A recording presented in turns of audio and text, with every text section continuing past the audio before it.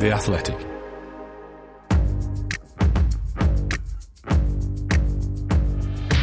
Totally Football Show. Today, Arsenal are Christmas number one. Will they be another novelty act, or will their record still sound as good come May? Meanwhile, bees are buzzing after Tony scores and Haaland doesn't. Spurs chase Leeds, the same way they do most weeks. Frankly awful Everton. And for Rodgers, it's Hammers time, as Leicester get another fine score. All that and more coming up in this Totally Football Show.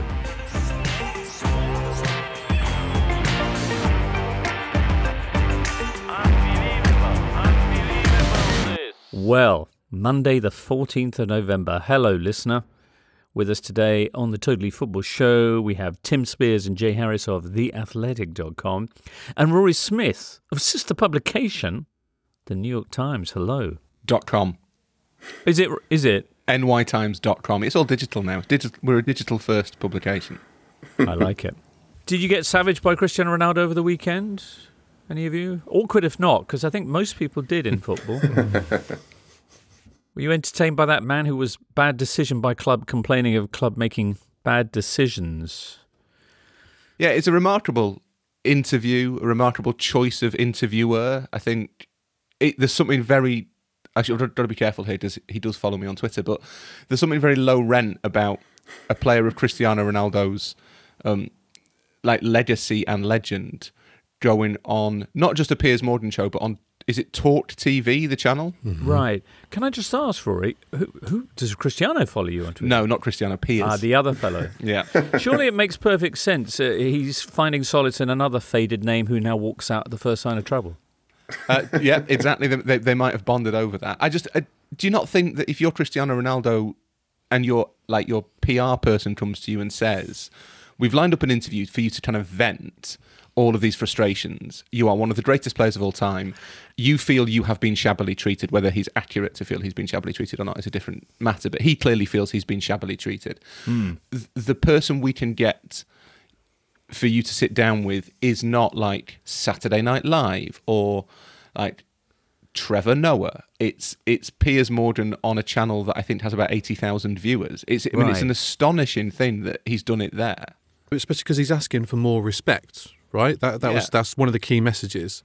And if you look at some of the presenters on Talk TV, they include Vanessa Feltz and Jeremy Kyle. I don't know them, Tim, but it does have a slightly Travelodge feel to it, the whole thing.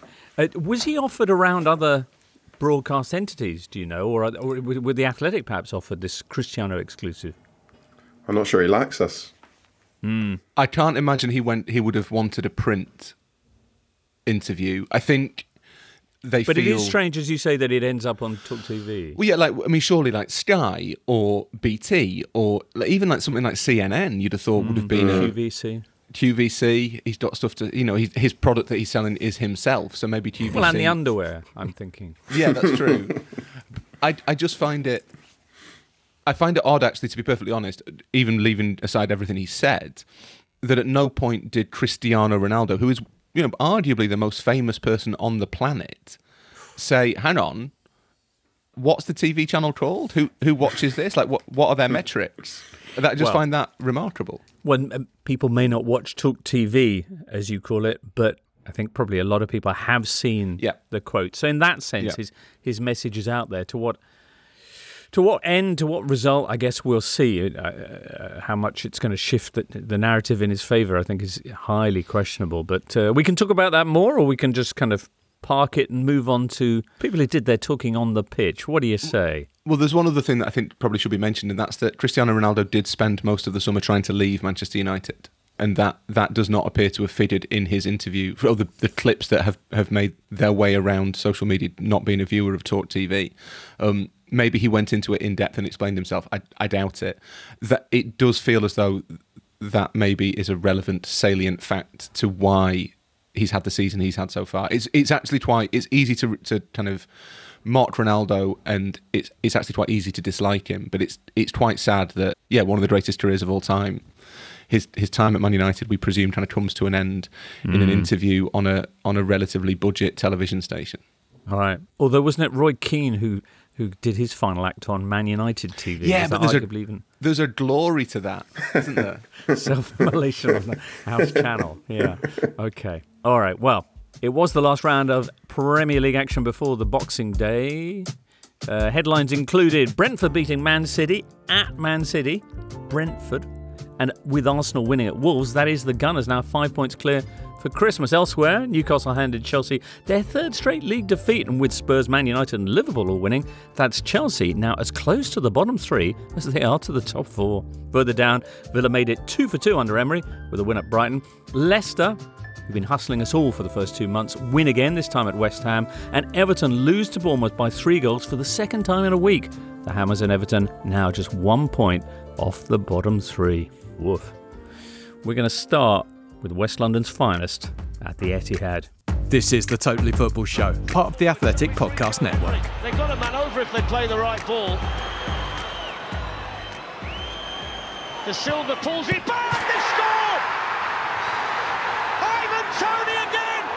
Ivan Toney taking his World Cup snub and shoving it right back down Gareth Southgate's throat there with a brace.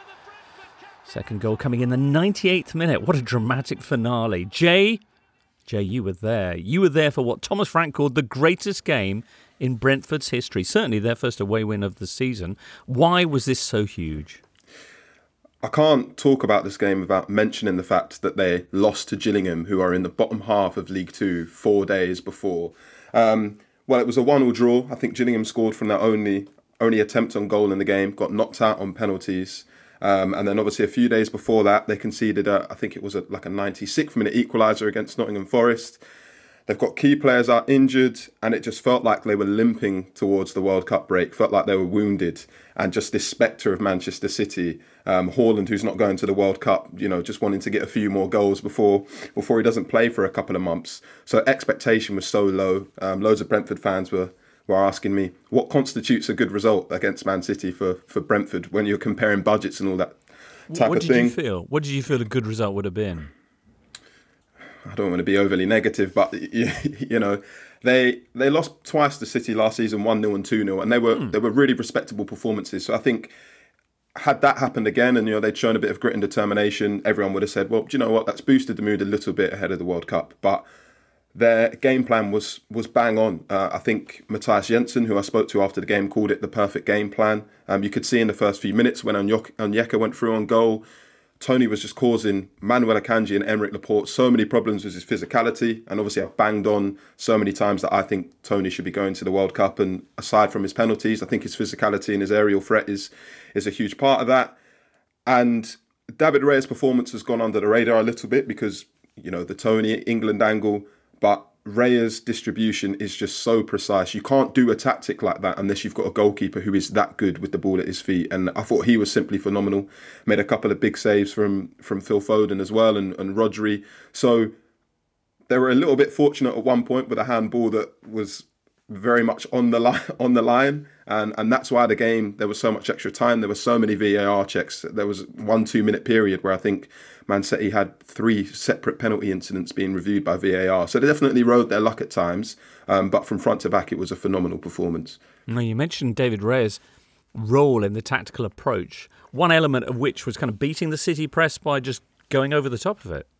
Yeah, and they tried that a few times last season, and Guardiola very much spoke about it. He was like, when they're just hitting it long, we can't press and win the ball high off the pitch. And then we just didn't really know how to deal with like I said, the awkward physicality of the game. Akanji and Toney were constantly involved in some sort of arm wrestle, and City just didn't really know what to do. But I think crucially, again, Rico Henry, who's their left wing back, was pushing up really high, and Bumo was running off, Onyeka was running off. So they made sure Toney wasn't isolated, because that, you can quickly see that happen. So that was key to it as well, just the midfielders being brave enough to go forward. But one thing as well, Thomas Frank made quite a bold substitution to take off Onyeka, who he's more of a defensive-minded midfielder, and to bring on Josh Da Silva. And I think that was in the 87th minute. So you've still got about 10 or so minutes of the game left with extra time. And I felt, that's a bold call, that. But it's also the sign of a manager who's unafraid to go for 3 points, and look how it worked out. Da Silva ended up getting the crucial assist for Toney's winner, and Toney could have got a hat-trick, and again it was Da Silva who ran past his marker and set Toney up for that chance as well. So real credit for a manager who, you know, maybe sometimes we expect teams at the lower end of the table to go to Man City and Arsenal and whoever it is and be happy to take a point. But that was a manager who was brave enough and bold enough to take a massive gamble, and it paid off. Yeah, I mean, phenomenal. Would you agree with Thomas Frank's assessment that this was the greatest game in Brentford's history? So he put a little bit of context on that in the press conference, and he said, in terms of the wider implications of a result, they can't really look much further than the Championship playoff final, just because of what that meant to get into the Premier League and the financial implications, etc., etc. But in terms of just looking at the performance over 90 minutes and then comparing the financial situations, Thomas Frank was like, I think that's the best the biggest single result in the club's history. Wow. So do I agree with him? I was having this conversation with people yesterday. What was the better result? Because the 4-1 at Stamford Bridge was huge as well. Obviously, the 2-0 against Arsenal. But I think it has to be City, just because they are one of the best teams in the world. Obviously, the Premier League champions for a reason. So much quality. And Thomas Frank, again, he said in the press conference that before the game, he was desperate for Haaland to play. He was like, I really want to test ourselves against the best Man City team that could possibly be out there. And it was the best Man City team that could possibly be out there. Haaland, De Bruyne, Cancelo. So I think, I'd probably agree with them. Okay. What was your favourite bit? Was there one moment that you particularly chuckled over? Just the goal in the 98th minute. I think right. I let out a little. Maybe ashamed to say I let out a little squeal when that went in. But like I said, it was just you just knew when that went in. It was such a moment. And I think also, undoubtedly, it's been one of the most difficult weeks of Tony's career. So to kind of respond by putting in a performance like that, and to kind of get the adulation from the fans, from the backroom staff. So when they went into the dressing room afterwards, I think Thomas Frank got all the players and the backroom staff in a circle. You know, gave like a short speech, and then they all started like banging the lockers and chanting Ivan Toney's name. So what a moment that must be for him after what's been a rejection by Gareth Southgate that must have been pretty bitter to take. Wow, what a moment. City, Tim and Rory, what was your take on Haaland, for example? No shots on target from the Norwegian for the first time this season. I wondered watching it whether... Do you remember the first game that he had with City in the Premier League, and it looked like he wasn't quite in sync? The team didn't quite know how to look for the big guy up front, because that wasn't how they played. I wondered if they'd kind of maybe slipped into the old way of thinking in the weeks that he's been out. I think the first thing I'd like to say is that Ivan Toney should have had a hat-trick. The Southgate would have been sat there thinking, yeah, well, you know, Ivan, you missed your chance to really prove me wrong. I don't know. To be fair, I think the defining thing with City to me was that, and Guardiola said exactly the opposite after the game, and who am I to contradict Pep Guardiola, but I can't believe that there weren't a lot of players on that pitch who were on some level thinking, what I really want from this football match is not to be injured in it. And you speak to players and former players about the psychology of knowing there is a World Cup a week away. And they all say, oh yeah, no, it doesn't enter your thinking. You still go for the ball. You still want to win. You know, as soon as you cross the white line, it's always the same. And I'm not a footballer, never have been a footballer, but I just don't believe humans operate like that. I think there is a point at which if you are sprinting for a football, you'll still sprint, but are you going to kind of increase the speed at the point where you think you might be about to pull a hamstring? No. You're not going to. You're going to stick your foot in that extra half an inch, or you're going to maybe just pull it away a little bit and maybe try not to get injured. And I felt, it's not to take anything away from Brentford in the slightest, who played the game absolutely perfectly, but I think in the last couple of weeks, a lot of the bigger teams who have got a lot of players going to the World Cup, you've started to see just those little bits of drop-offs in performances. And I just wonder whether with City they were kind of, you know, it was 12:30 on a Saturday. It was a team they'll have expected to beat. I kind of wonder whether they looked as a little bit like they were treading water slightly. They didn't really have any ideas. There wasn't a huge amount of creativity. Jay mentioned that Raya made a couple of saves, but there was never really a siege to the goal particularly. They never looked like Brentford looked like they were breaking a sweat, but they didn't look like they were under real pressure about to crack. And I just wonder whether there was a slightly inhibited quality to City's performance, and the most obvious explanation for that is the World Cup. Absolutely, and it is a result or a performance that have been coming in the last few weeks. Narrow victories over Brighton, Leicester, and at the last moment Fulham in the previous Premier League outing. What did you make of it, Tim? Yeah, I just like Rory makes a really good point there about the distraction. Like a lot of them are flown to Qatar the next morning. I think any human's going to be distracted by the biggest tournament or thing of their life happening the next morning. You know, if I'm flying to Qatar tomorrow for the biggest journalism conference of all time, then the article I write is just not going to be quite as good.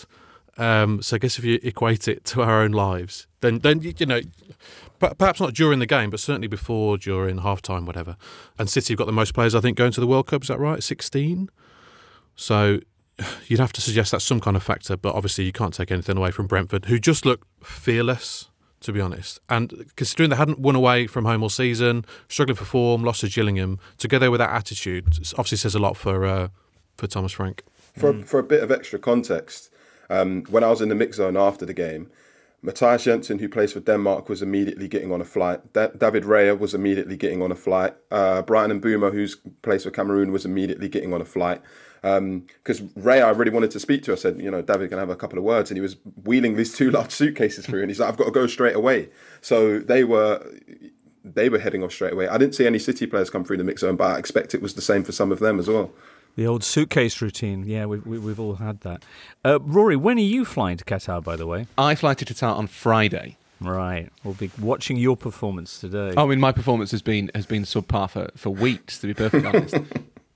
Arsenal have players going to the World Cup, but they comfortably won their visit to Wolves 2-0. I say comfortably, actually. There was a bit of controversy early on in this game when William Saliba looked like he conceded a penalty on Gonzalo Guedes, but the referee and their friends at VAR felt otherwise. The story of the game, thus, a brace from Odegaard, who Duncan Alexander points out has scored more away goals this season than Wolves have.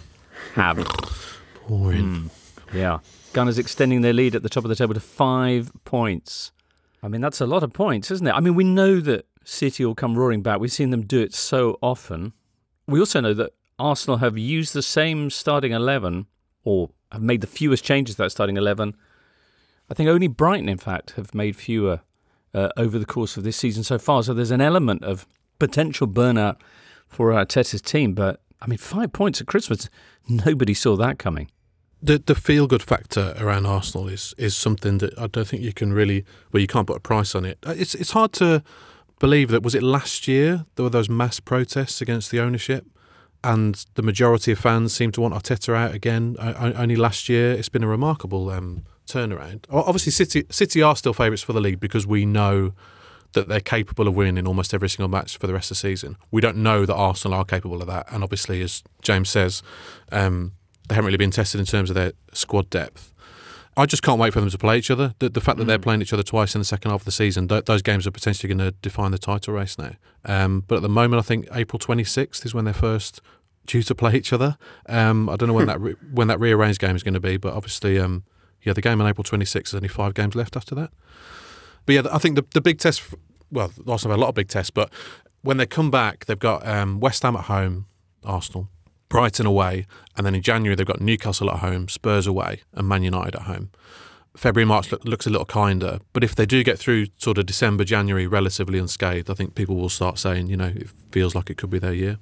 I think the biggest difference between Arsenal this season and last season is it felt like Arsenal were capable of beating anybody last season, but they had to thrive on absolute chaos to do it. A little bit like Leeds. They would beat teams. I think they beat Chelsea at Stamford Bridge 4-2 towards the end of the season when they put Nketiah up front. And I think nobody expected them to go in and win that game. And it was so like helter-skelter all over the place that they just kind of managed to kind of put their head above the water and win it. Whereas this season, they just seem to be so much more controlled. They don't seem to panic nearly as much. They were so inconsistent last season. They'd go on those runs where they'd win 3 games in a row and they'd follow it up by losing 3 games in a row.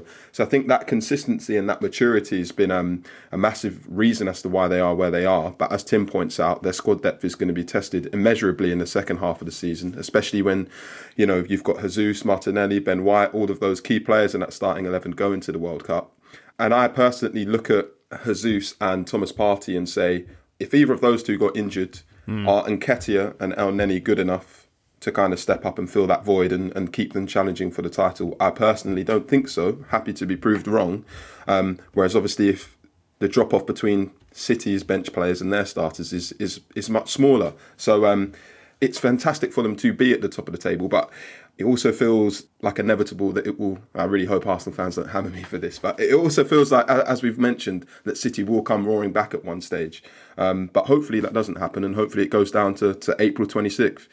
I still think City will win the league, and I think City are capable more than anybody else of winning 14 games in a row. They've done it. They basically do it once a season.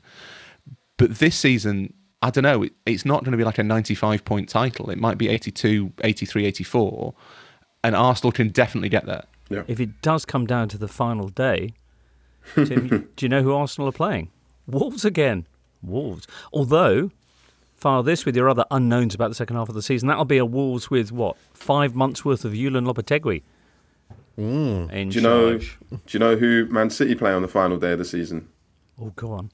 It's Brentford, because this weekend is it's a reverse of this weekend's fixtures. So Brentford will be playing at home. You wouldn't, to be fair, if it goes to the last day, you would not want. That is almost the last place City would want to go. That's ironic that Wolves will be at Arsenal because last season Ruben Neves and others had a pop at Arsenal for their celebrations like they'd won the league after they won a fairly regulation league game. So yeah, they'll perhaps get to see what it's really like. All right. Well, it could be a very different Wolves by then. But plenty more to discuss from this weekend. Next up, in fact, let's talk about Spurs as a metaphor for marriage. This upcoming World Cup, what are The Athletic going to be doing about it? Well, every night I'll be hosting a Totally Football show with the likes of Raphael Honigstein, James Horncastle and the rest of the Totally crew. Then every morning from Qatar, wham, The Athletic Football Podcast will be at you with David Ornstein, Matt Slater, Adam Crafton and many more. There'll also be World Cup content from Adam Hurrey's Football Clichés podcast, Michael Cox's insightful Athletic Football Tactics podcast and Joe Devine's Tifo podcast with all the stories that matter from Qatar. All in all, The Athletic is your essential audio companion for the upcoming World Cup.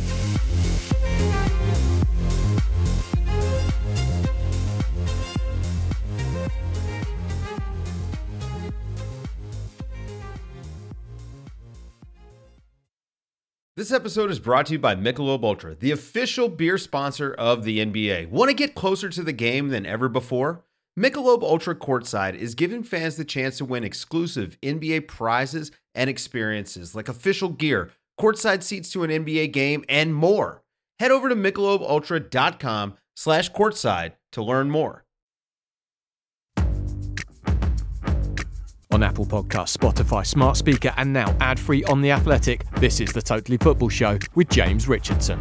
Sanchez smartly into Kane, lovely ball. Kulusevski, runners with him. Kulusevski, Bentancur!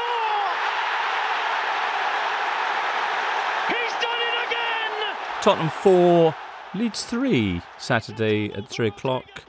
Spurs games as a metaphor for marriage. After dallying with misses and watching other people score, you then settle down with your better half. Sometimes you have a son, but not in this case. Tim, you were there for a crazy, chaotic, madcap game that somehow went entirely as expected. Yeah, it did, yeah. So Spurs haven't led at half-time in the last 9 games now. So, you know, if you're a Spurs fan, you might as well just turn up at 4 o'clock. This was their first goal in the first half for 9 games as well. I mean, I thought Leeds were really naive, to be honest. Maybe they know no other way to play, but you don't open up and let Spurs play. You know, you sit deep, you frustrate the crowd, which is easily done. It was Emerson Royale who was getting the brunt of it on Saturday. He got booed during the game and then cheered off the pitch when he was subbed.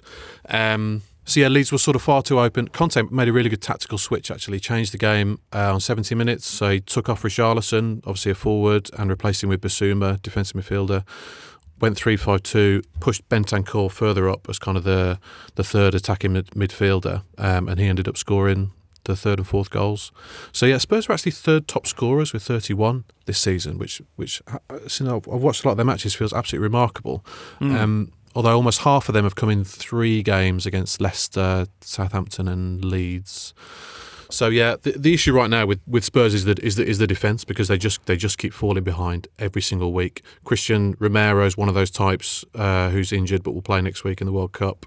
Eric Dyer's just become hapless at completely the wrong time, genuinely hapless, making like a gaff every single game.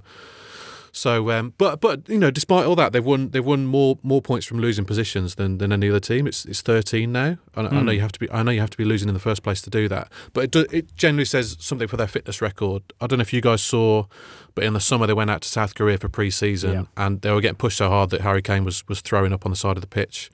But obviously it was all worth it for that win over Leeds in November. But it's testament on a sort of serious note to the work that Gianpiero Ventrone did, their fitness coach who died of leukemia last month. And I think it's a really important point to point out that we talk about Spurs' schedule because they played 13 matches in 43 days, no free midweek since September. And obviously that's a lot to deal with a small squad, but they've also had to deal with the grief and the turmoil of losing a really popular staff member who's also extremely good at his job. So you've got to pay credit for them to be fourth in the league and last 16 of the Champions League, despite a lot of problems that they've had. They've done a really good job overall. It's funny that Tim mentions the fitness thing, because there is a theory, and Tim is closer to Spurs than I am, so he may have heard it. There is a theory that Conte has deliberately set out for Spurs to be underclubbed this half of the season so that they can kind of come back strong in the second half, and that would kind of explain the nature of their performances. But it's kind of contradicted by the fact that Ventrone, who I think his nickname in Italy was the drill sergeant, he was regarded by he was Juve at the Marine. The Marine. Yeah. He was the kind of Juve's players loved him, but regarded him as a monster. And as Tim says, like he was making the players sick on the pitch in Seoul. That doesn't scream, we're taking it gentle for the first few weeks, lads. You'd worry about what was coming afterwards, to be honest. The funny thing with Spurs is they've been criticised roundly. There's all this, the fans are fretful. I saw them at Old Trafford, and I think that might be the worst display of any team I've seen this season. They thought they were genuinely awful that day, but they're in the title race. If you're Conte, I think you probably take this as the first for 14, 15 games of the season. They are, 3 off City, 8 off Arsenal. They're in it. Them and Newcastle are both in the title race. And if Conte has got a plan to try and make the second half of the season a bit more convincing than the first, then it's working. As for Leeds, Jesse Marsch said he felt his heart had been ripped out. He's such a diva, that fellow. There was... he was entitled to feel a little bit of chagrin over the call on the Kane goal, which looked like a clear foul on 100% a foul. There was a few ones this weekend where VAR haven't got involved, and you're kind of watching it thinking, really? And that one was probably the first. Like, that was just obviously a foul. It was definitely a foul, but I think there was a foul on Bentancur in the lead up to Leeds' second or third as well. It sort of felt like it was 1-1 in the VAR stakes. One of the highlights from this match was that Kulusevski went down just in front of the Leeds fans. He's obviously sort of exaggerating his injury, and the Leeds fans started chanting he was a soft southern bastard. But as Dan Kilpatrick from the Standard points out, he's actually born 1,000 miles north of Leeds in Stockholm. So I don't know if they were being ironic or not, but yeah. Kulusevski's return to Spurs certainly lighting up this game, and Michael Cox in particular raving about his touch on the fourth goal, where it was such a simple touch as well. He just uses his opponent's speed against him in a delightfully simple fashion. Very nice. Well, that was Spurs then. Back in the top 4. Also winning this weekend, Newcastle 1-0 against Chelsea. Liverpool 3-1 over Nathan Jones' Southampton. Man United late on 2-1 at Fulham. That Newcastle victory over Chelsea, Joe Willett with the only goal in that game, that's their 5th victory in a row. They are 10 games unbeaten. They are in their highest league position at Christmas since they were top 21 years ago. Ooh. But I want to have a quick word about Chelsea, if that's okay.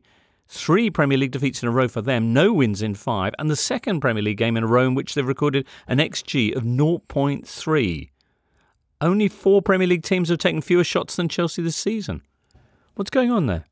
It's like delayed teething problems, isn't it? Because Graham Potter kind of took charge and did well pretty much straight away. They beat Milan twice. They obviously qualified in the Champions League. He got a few wins under his belt, and you sort of thought, yeah, okay, this is.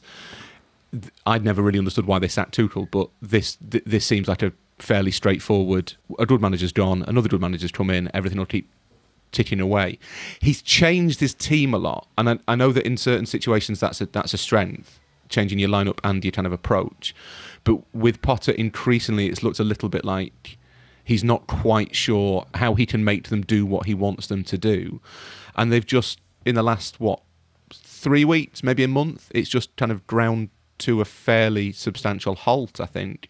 The break has come at a terrible time for Newcastle. We've been saying that for weeks. It's probably come at a really good time for Graham Potter and Chelsea. I mean, he's doing some weird things like Conor Gallagher at right wing back, but I can't imagine there's been any time to test that out on the training ground. I mean, there's literally been no free midweeks, since September. So if day after a game you're recovering, you might get 1 day of training and then you're travelling. It's just so he's obviously an experimental manager with lots of different formations and tactics up his sleeve, but you can't be experimenting with that during matches. It's got to be done on the training ground. So it's not just Gallagher that he's tried at right wing back as well. He's put Sterling and Pulisic there, and there are times where, understandably, Sterling's probably been caught out defensively because he's doing something that we've never really seen him before.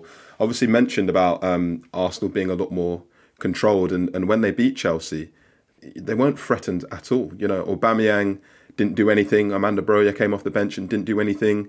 And considering the attacking talent that Chelsea do have at their disposal, for it to not be clicking going forward, or for individuals to not come up with solutions on the pitch, it's just a little bit baffling.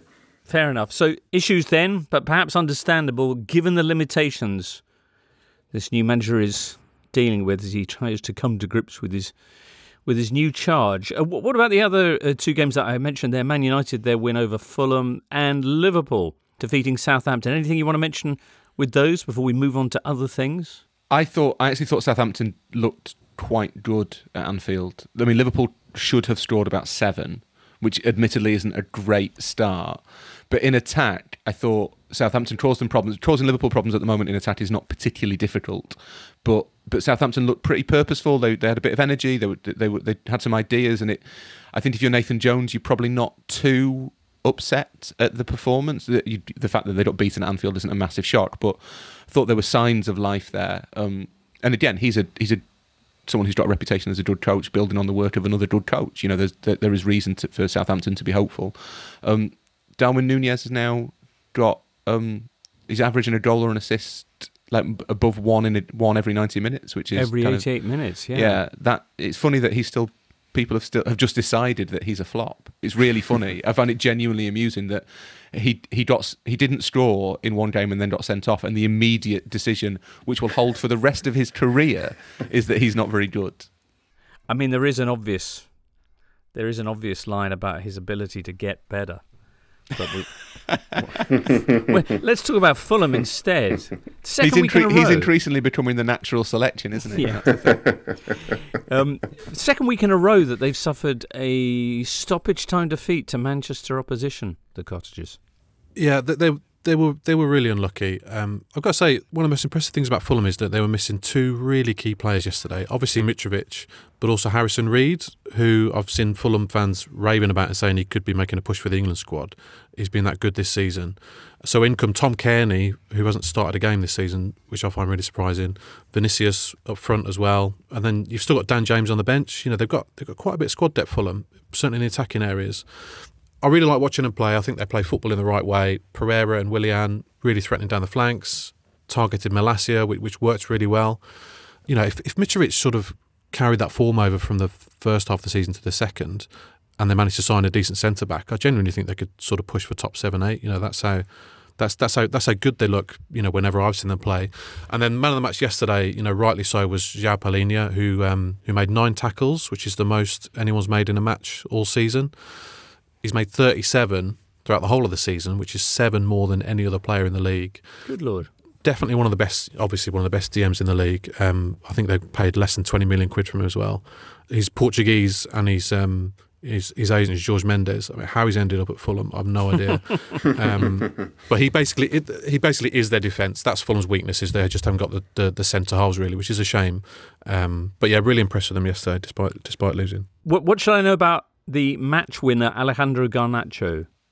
Well, he's a kid that they signed as a fetus, effectively, and I'd heard that I think he was taken on the pre-season tour by Ten Hag, but then didn't play at all, and that there were like question marks over his attitude and whether maybe he was a little bit too big time. That has been kind of doing the rounds about Garnacho, but he's obviously buckled down. And there's one of two things that's happened: either he's buckled down and he's seen the error of his ways, or Ten Hag has realised that he's so good that he's allowed to have a bad attitude. Both of those things happen in football all of the time. It will be. Ten Hag said after the game that the World Cup comes at a bad time for him because he's kind of on this crest of a wave, and now he's going to have 4 weeks where nothing happens. But at the same time, it's 4 weeks training with the rest of the rump of the first team. It's 4 weeks to get kind of a little bit more used to that kind of dynamic of Ten Hag's side, for the style to become more pronounced. United have signed an awful lot of kids from around the world in the last 10, 15 years, and I'm not sure any of them have come through particularly. And then you've got people like Jadon Sancho, who's fast disappearing in a puff of smoke at Old Trafford. Just quickly on Garnacho, I think it was Bruno Fernandes, who came out after a Europa League game and kind of said that he didn't have the best attitude on tour. And what quite intrigued me is that when Garnacho scored that goal, you can see Fernandes, I think he slaps the back of his head and whispers something to him. And I'd be super intrigued to know if he did say, right, well done for scoring, but do not let this get to your head. That's the impression I got. Not that I can speak whatever language they were speaking to each other in, but I got the impression it was, yes, well done, but please do not get carried away. Like, this is a platform for you to kick on and build off. So he was like wagging his finger. It definitely felt like a bit of a telling off. I watched Garnacho play for Man United youth team against Wolves last season. He'd already been called up to the Argentina squad by that point, which is as a 17-year-old, which is pretty remarkable. He does have a bit of Ronaldo about him. His speed, his balance, gets his head up when he's running. I guess hopefully he's just not as much of a insert word here as Ronaldo. Well, I mean, even if he was, you'd still get a couple of really good decades out of him. And then a cracking interview with Piers Morgan. Lord knows what channel that'll be on in 20 years' time. Channel, yeah. Anyway, okay, next up, Leicester.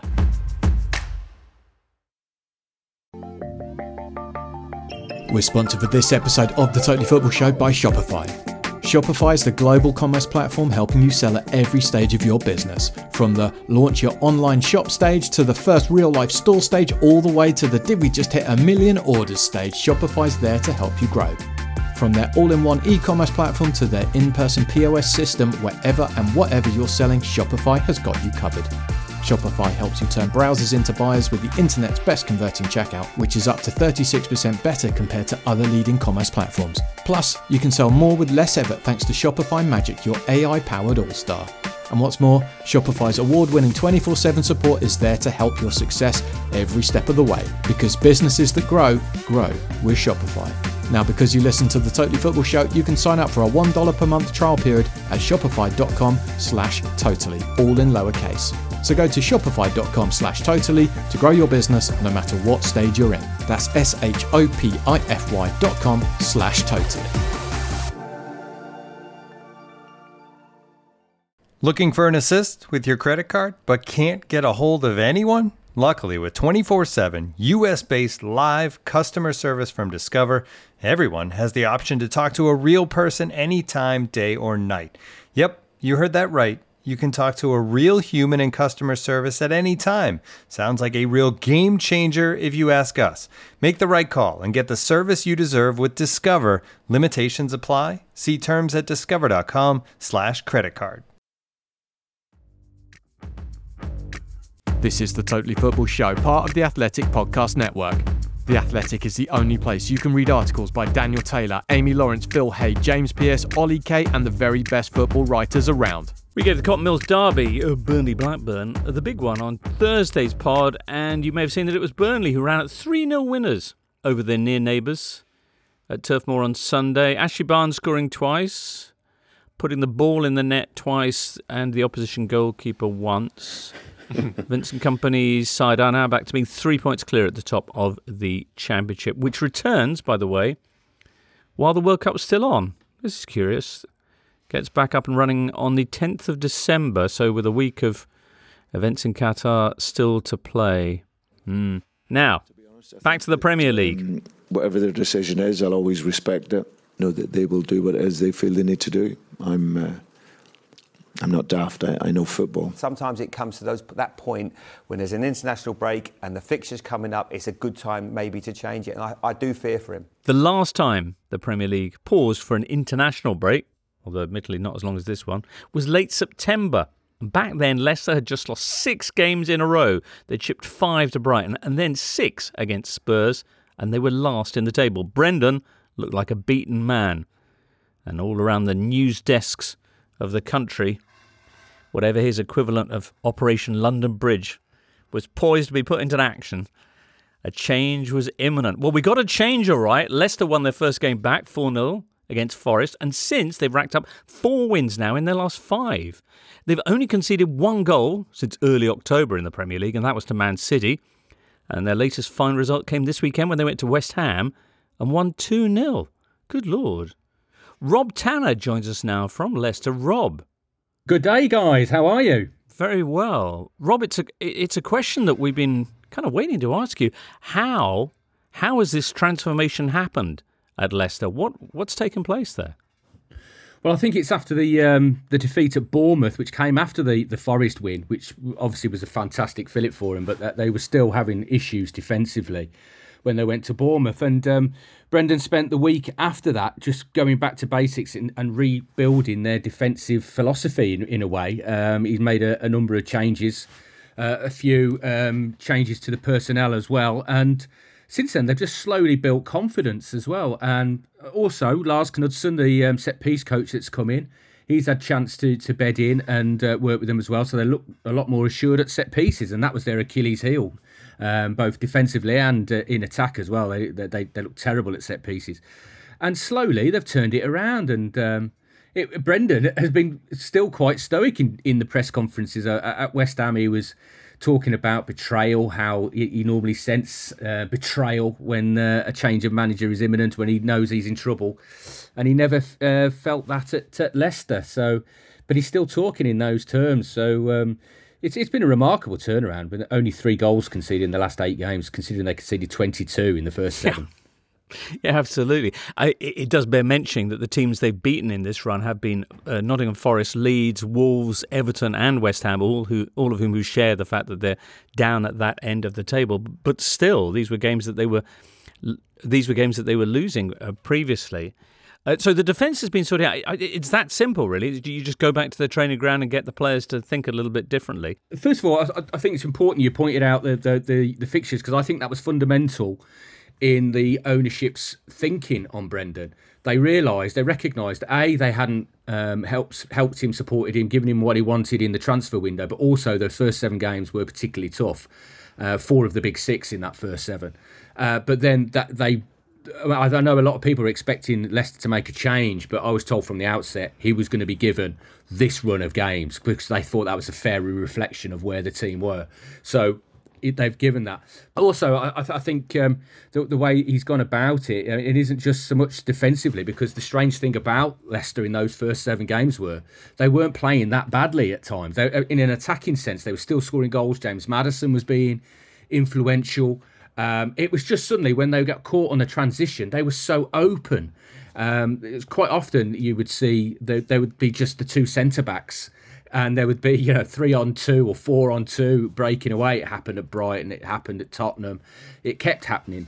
What he's done is try to shore them up a little bit defensively at the back. So when they do go forwards, there's a little bit of insurance behind. He's changed Wilfred Ndidi for Bouba Samare, a younger, more athletic and in form defensive midfielder. He's got Yuri Tielemans dropping in because they've got no natural right winger. So Timothy Castagna provides the width of fullback when he bombs forward. And previously, the fullbacks were getting caught so high up the pitch, there was acres of space that teams could run into.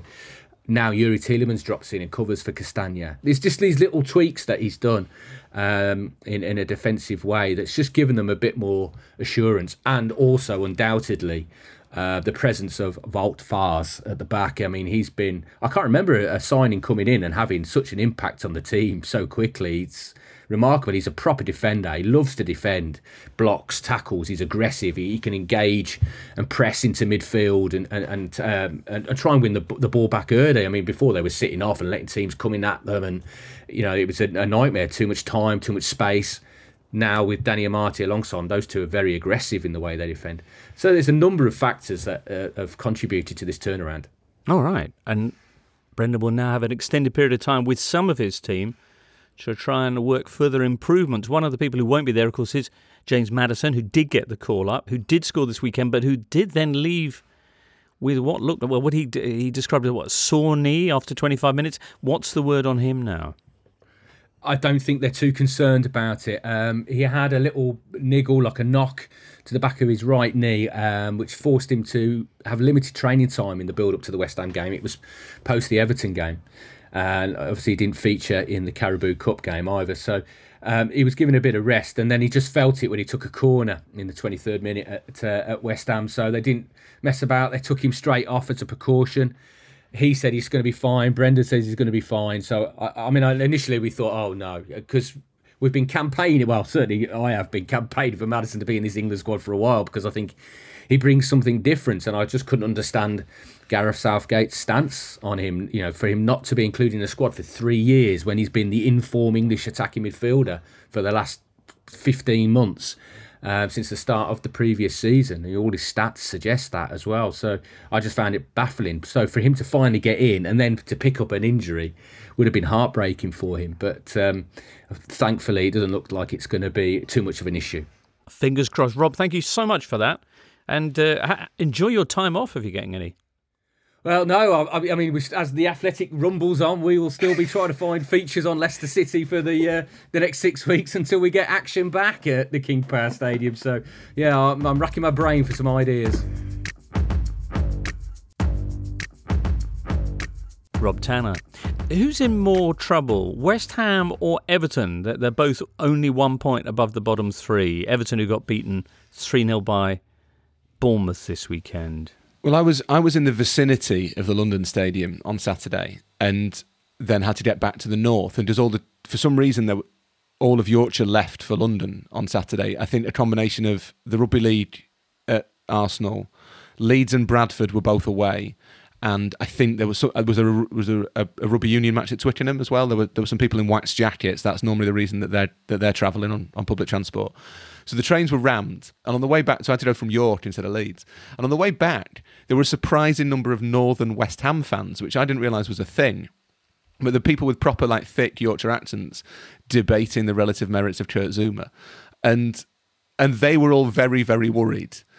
To the extent that I think on York Station platform, I heard someone say that they're 1 point above relegation, which was the same situation they were in when Moyes came back to save them. And their solace was that the squad now is much better, but they don't seem to have any idea of how to make them play as a team. And I think that probably is a really accurate summation of where West Ham are. I think they'll be all right because they've got quality in that squad. I'm really surprised that there isn't more panic around Everton, because Everton Lampard saved them last season, spent quite a lot of money in the summer. They seem to have forgotten that they need to avoid relegation again, as though they assumed, well, Lampard did it once, so he can do it again, simply by, Frank Lampard's main skill at Everton is his complete not being Rafa Benitez-ness. That is his that's what makes him so ideal for them. But there is no sign at all of any kind of team emerging under Lampard. You saw the scenes from the fans at full time throwing Alex Iwobi's shirt back at him. That's not great. Seamus Coleman looked genuinely distressed, is maybe pushing it, but quite upset by the reaction of the fans. There are real problems at Everton, and the only solution anyone seems to come up with is, well, that they'll be able to strengthen the squad in January. They keep doing that, and they keep getting it wrong. So I don't know why anyone would think that is going to bail Everton out again this time. There's not an obvious relegation candidate at the moment in the Premier League. If I was Everton, I'd be genuinely terrified.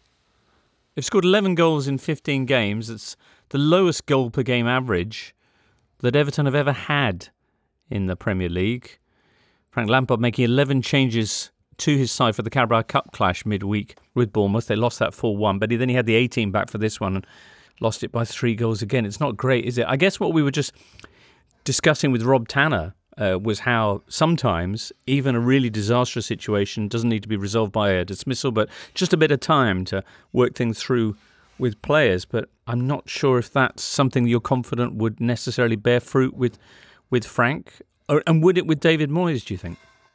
I was just going to say quickly on Everton, going to strengthen in January is not going to be easy. I mean, they need a goal scorer, right? Calvert-Lewin just can't keep himself fit. Trying to sign a striker in January is notoriously difficult. But also the finances of it. Pre Richarlison sale, they were struggling on wages, let alone fees. I think they tried to sign Tarkowski a couple of times, and his wage had to be. It was difficult to get it through at board level. Cody and Tarkowski both on sort of freeze, which sort of sum up their transfer dealings unless they make a big sale. So Conor Cody's comments after the game saying that they were shocking, not good enough. Bournemouth wanted it more. We need to go back to the drawing board. That's just awful signs for Everton. But they obviously did sign Neal Maupay from Brighton in the summer as well. But I think he's only scored once in 10 appearances.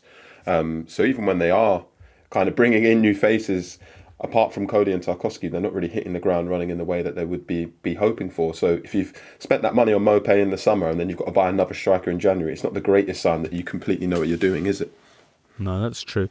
There have been suggestions that Bournemouth might be thanking Gary O'Neill for his work as interim manager and handing the job to Marcelo Bielsa. I'm not sure if that's a real thing or just that the new owner has said that he quite liked that fellow Bielsa in it. Is there any substance to it? I saw this for the first time on social media over the weekend. I'd not heard mention of it before, but the Bournemouth fans seem to be taking it quite seriously.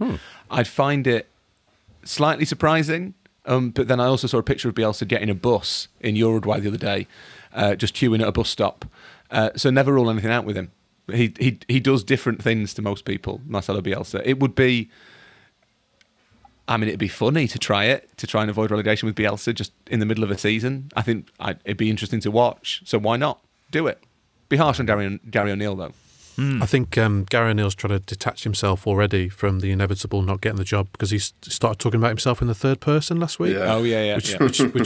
Which I was very concerned about. But they've won 2 matches since then, so it's maybe he's gained respect from the players. Have you ever done that, Tim? Tim's never done that. Have you ever done that, Rory? Have I talked about myself in the third person? I probably have at some point, yeah, but not in public. I don't know. I can't rule it out. I can't remember. It wasn't like a phase I went through. No. I would like to, but I can't imagine the mental leap it would take for you to, as you say, in public, describe yourself as like an entity, a kind of, weird. To be fair to Gary O'Neill, the way he said it. What did he say? He said something like, "There's a lot of speculation over what might happen. Let's worry about the team first, and let's worry about Gary O'Neill next." Oh no, that's different. I think that's probably different. I think that's Tim's been a bit harsh. Yeah, Tim Spears. Hang on,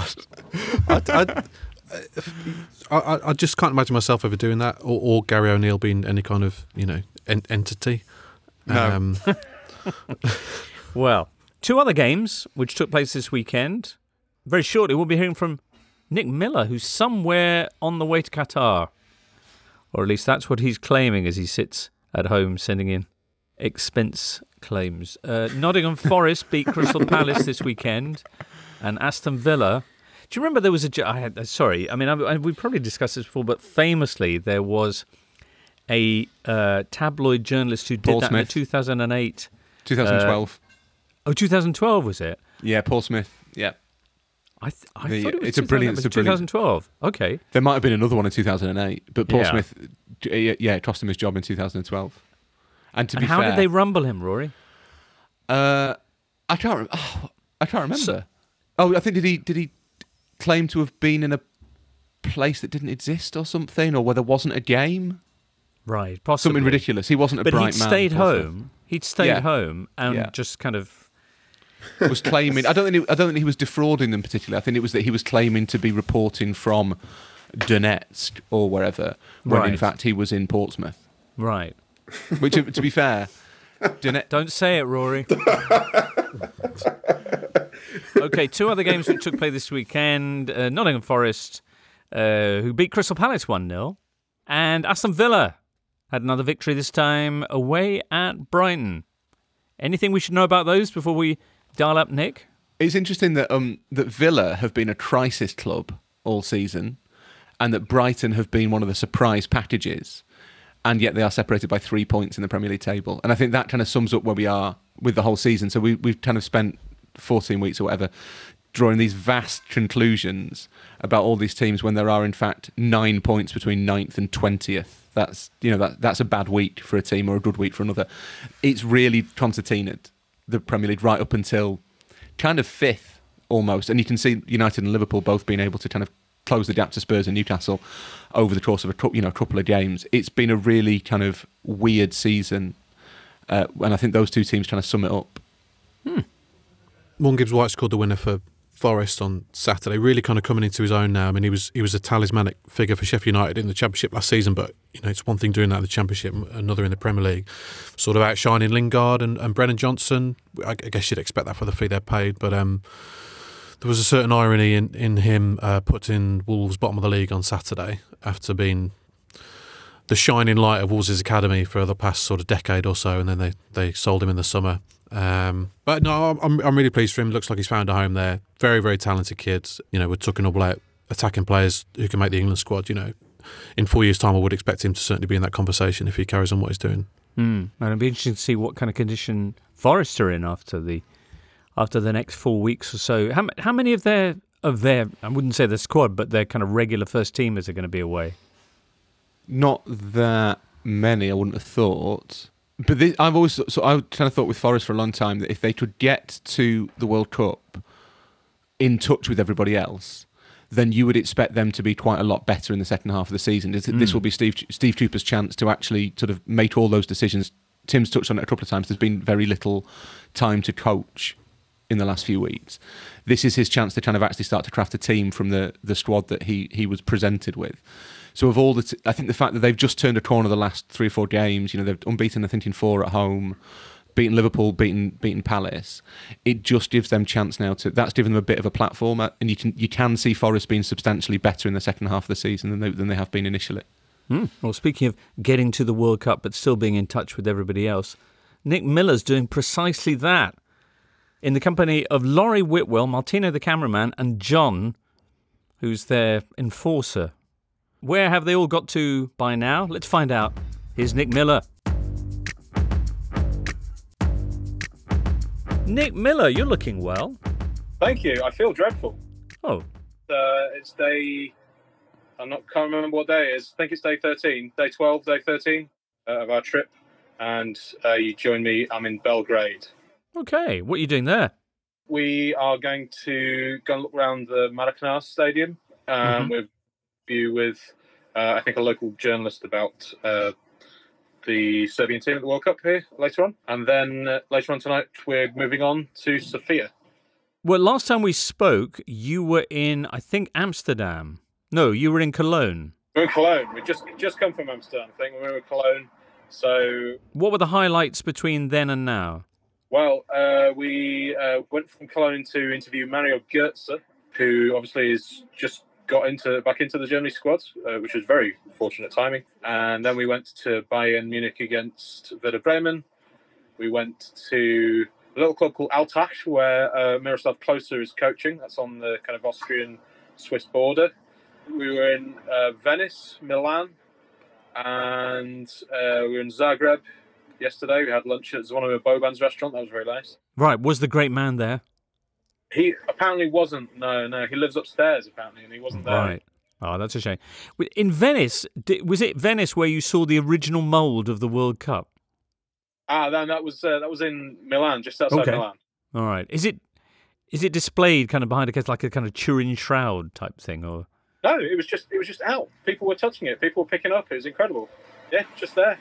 Extraordinary. We spoke to the son of the guy who designed it. Is no longer with us, but we spoke to his son, who was very lovely and told us all about the history of the design of the World Cup trophy. Wow, that's a lot of very, very exciting content. Where can people find all of that, Nick? Well, on The Athletic, you can follow me on Twitter, NickMiller79, and then Laurie Whitwell as well, who is currently doing some very important journalist things. And yeah, it's all up on The Athletic. All right, 2 last things then. One is, what should people look out for from you guys in the next few days? And secondly, are you on schedule to get to the World Cup in time? We currently are, yeah. We've got a bit of scheduling to work out involving where we're actually going to be in a few days. It's a long story related to admin and what you should look out for. We've got We think so. In Sofia, we're going to speak with Dimitar Berbatov, and then we're off to Istanbul, and I'm not really sure what's going to happen there. Right, that's the magic of it, Nick. Anything could happen. Very, very nice. Well, enjoy yourself then in Belgrade and on the rest of your journey, and I look forward to catching up with you again in the next few days. Thank you. Well, that's a journey that in a simplified form, two of you are about to be making. Although you're first to go, Rory. You're off on Friday. I go on Excited? Friday by aeroplane. I don't know if Nick and Laurie know about them. The athletics marketing department. I'm torn at the moment between obviously being very aware that I'm lucky to have a job that enables me to go to the World Cup, and a sense of foreboding and trepidation because it's this World Cup. How do you feel, Jay, about it? You're going out a little bit later. Yeah, I go out on the 28th of November, so midway through the group stages, and I'm there till after the final. I think Rory's kind of hit the nail on the head. This is going to be my first World Cup, so obviously it's something I've been really excited for. It's something I hoped I'd do, obviously, when I was growing up and wanted to become a sports journalist. So obviously I can't suppress that excitement. And obviously my family's super happy for me, but then also know that it is going to be a World Cup like no other. And unfortunately, the likelihood is that we're going to be reporting on a lot of unsavoury incidents over there. But, we've got to be prepared for that and make sure we do that. Well, you can follow, of course, Jay and Rory through theathletic.com and the New York Times. And Rory, I hope you'll be popping up on our daily Totally Football show, the title of which I'm not sure if we've actually settled on yet, but there will be a nightly Totally Football show. A couple of early editions of which will be popping up on Wednesday and Thursday as we preview groups A to D and, excitingly, E to H with special guests and, chat. Anyway, before that, we've got the Euros show up on Tuesday with James Horncastle, Julian Laurens, Raphael Honigstein and Alvaro Romeo. So loads of totally fun coming your way. That brings us to the end of today's show, though. So many thanks then to Tim, to Rob Tanno, who was with us before, Nick, Jay, Rory, producer Charlie, and you listener. Have yourself a great time. Best of luck to all of you, and we'll catch up with you soon on the Totally Football Show. You've been listening to the Totally Football Show, part of the Athletic Podcast Network. Listen ad-free on the Athletic app and discover bonus content by following the Athletic UK Audio Plus on Apple Podcasts. Find out the very latest subscription offers at theathletic.com/totally.